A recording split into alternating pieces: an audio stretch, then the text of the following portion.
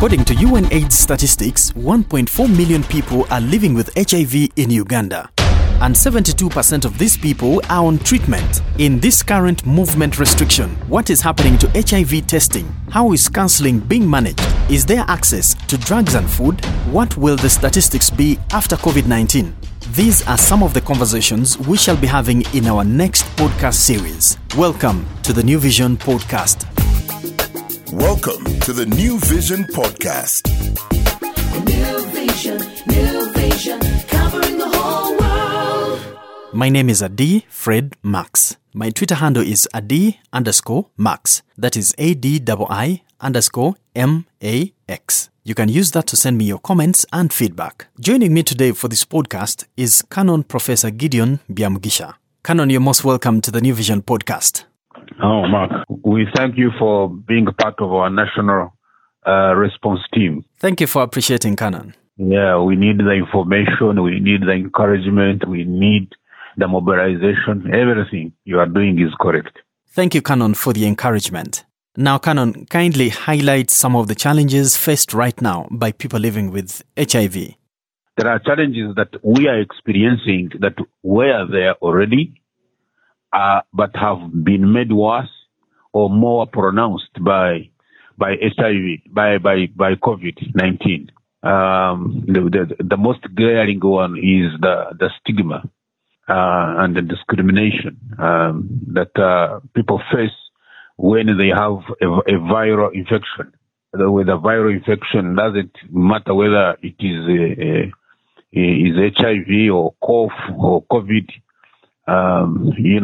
We find people hesitating to embrace us, to hug us, and not in a very good, friendly way, but in a way that shows that you are unwanted, you are a liability, and some people even going an extra mile to blame you for it.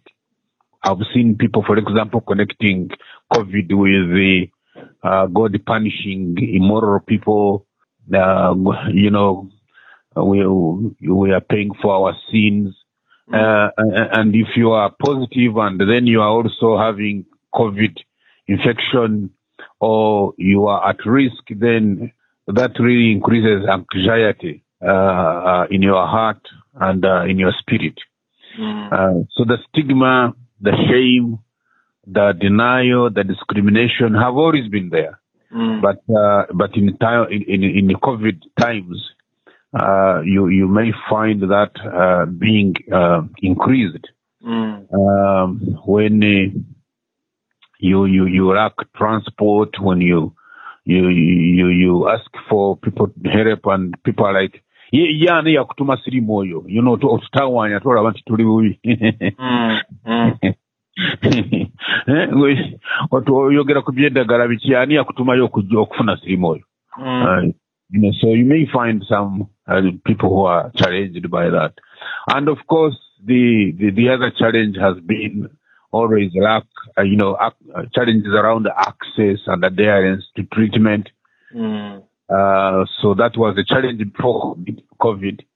But now it's going to be even more of a big challenge, given that some people are far from the centers where they easily take to get their pills from. And now the transport is blocked. There is a curfew, there is a quarantine, there is a lockdown. So if you're out of your medicines and you are lacking a sticker to put on your car or a good Samaritan help out, you are likely to miss out of your refills, and then the resistance will catch up, and then we may lose the gains we had got before COVID. Testing, certainly, I'm not sure whether now people are being tested for HIV in such a situation. When there is a lot of redundancy, sex tends to be on the rise.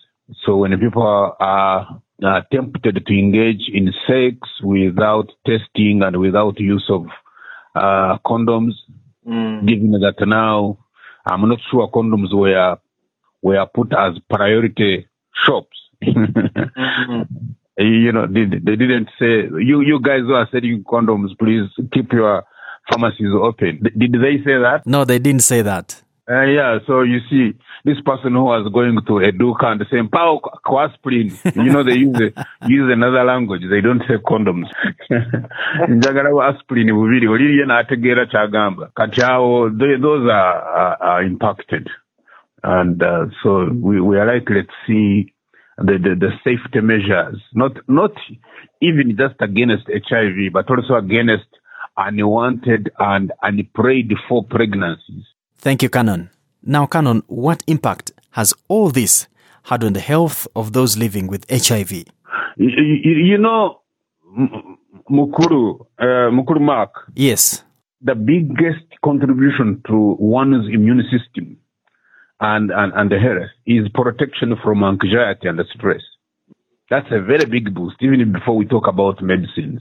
So once you are in a situation of worrying where your next meal is going to come from, where you are going to get your next medicine if this teen that you got gets finished, that anxiety, that stress, that depression, stresses your immune levels, and then the symptoms come back. You know, the immunosuppression, is lost. So there is likely to be a very big negative impact unless we have on the National Task Force people who have been selected from the PHA community so that they can bring such dimensions of health and care into the perspective of the National Task Force. To say, by the way, as we implement these guidelines, let's think of 1, 2, 3, 4. Me, I'm telling you this because for 28 years, these are things I have lived with, negotiated, around, even in good times, going to the pharmacy to get condoms was a hurdle. But now you can imagine now it's going to be even more of a big hurdle for people either who have not even disclosed to their partners, or who have disclosed, but now the services are shut down. So that's the first thing. The other one is around nutrition. Nutrition, the levels and the quality have gone down. So many homes, including mine, actually, we take a meal in the morning and then late evening. So people who have adjusted to one meal a day are likely to have compromises out of, and those who have who lack nothing at all. I mean who don't have much. They have skipped meals for 2-3 days. I saw a video of a pregnant lady saying, I've not had food for 3 days. That's very sad indeed. She didn't say she was positive, but I'm sure there are many positive families that are passing through such challenges about nutrition. So the health is likely to be impacted on both how much access to food, how much access to medicine, how much counseling are you getting, and how much support, psychosocial support is around you. The final contribution I would want to make on this is that there are things that may not happen now, but are likely to happen sooner than later.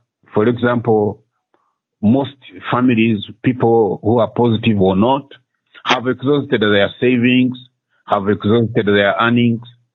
And so people are, I think, worried. What happens when the schools open? Where will my children be able to go back to school, to college, to institute? And that's something that is causing anxiety. Remember, most people living with HIV/AIDS do struggle with employment, with the jobs. But now with the COVID, that has been more pronounced. And I'm sure we are also likely to get more complications around people who have underlying conditions, and you are not able to access treatment, testing, and follow-up the way you would have done if there was no COVID. Thank you, Canon. As we come to a conclusion, where does all this leave us? Considering the fact that Uganda had already made some good progress in the fight against HIV. Like I've said, we had made gains on the three levels. On making sure that people test, and making sure that those who test are on treatment, and making sure that those who are on treatment reach viral suppression levels. And you can now see COVID is likely to have a negative impact on all of the three. It's also likely to have a negative impact on the prevention of mother-child transmission programs. So surely the challenge is likely to be there. But what we would two messages. One is what I've already said, that since we already have national, district level and village level task forces on COVID, let them be mindful that those task forces include champions who are either positive or discordant or personally impacted by the epidemic. You don't have to be positive to know the challenges around HIV, as long as you are personally engaged. Like now, what you are doing, I mean, you are not doing it because you are positive, but you are consciously aware of these things. So they should look into their team and say, hey, do we have someone knowledgeable on children affairs? Do we have someone knowledgeable on HIV and AIDS affairs on our task force? So that as we put operations in practice, they are AIDS sensitive as much as they are COVID competent. You hear that? Yes. It is COVID competent, but is it AIDS sensitive? And the people living positively. And then, of course, to my fellow champions, people living with HIV/AIDS, you may not prevent the birds from flying over your head, but you can prevent them from laying eggs on in your hair. So there is a personal contribution we can make, even when we have challenges beyond us. We can make sure that we continue the vigilance around stigma and discrimination. We can continue the vigilance around making sure that we follow the safe practices we have already followed, with or without COVID. That we know the safety measures, abstinence, mutual faithfulness with someone who is known to be negative. And if one is positive, or both of you are positive, or both of you don't know each other's status, faithfulness has to be added on with condom use, so that that cycle is complete. We are also called to remain vigilant on making sure that we have access and adherence to treatment. So when we have challenges, we don't keep quiet. We raise them up, either with our local community leaders or with our RDCs or with the lines they gave us for the task force. They are open. So that contribution at personal level can be helpful to government efforts.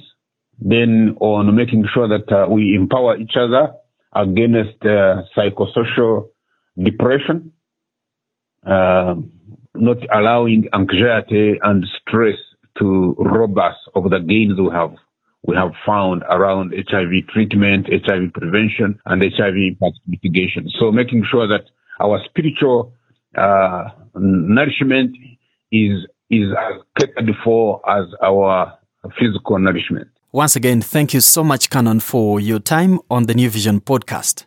You remain blessed. Bless you too, Canon. Thank you for listening to the New Vision podcast. I've been speaking to Canon Professor Gideon Byamugisha. Find more at www.newvision.co.ug. My Twitter handle is adi_max. That is ADII_MAX. You can use that to send me your comments and feedback. Thanks to Stephen Senkaba, who has made it possible to compile this podcast. Remember to wash your hands, maintain physical and social distance, and God bless you. You've been listening to the New Vision Podcast. New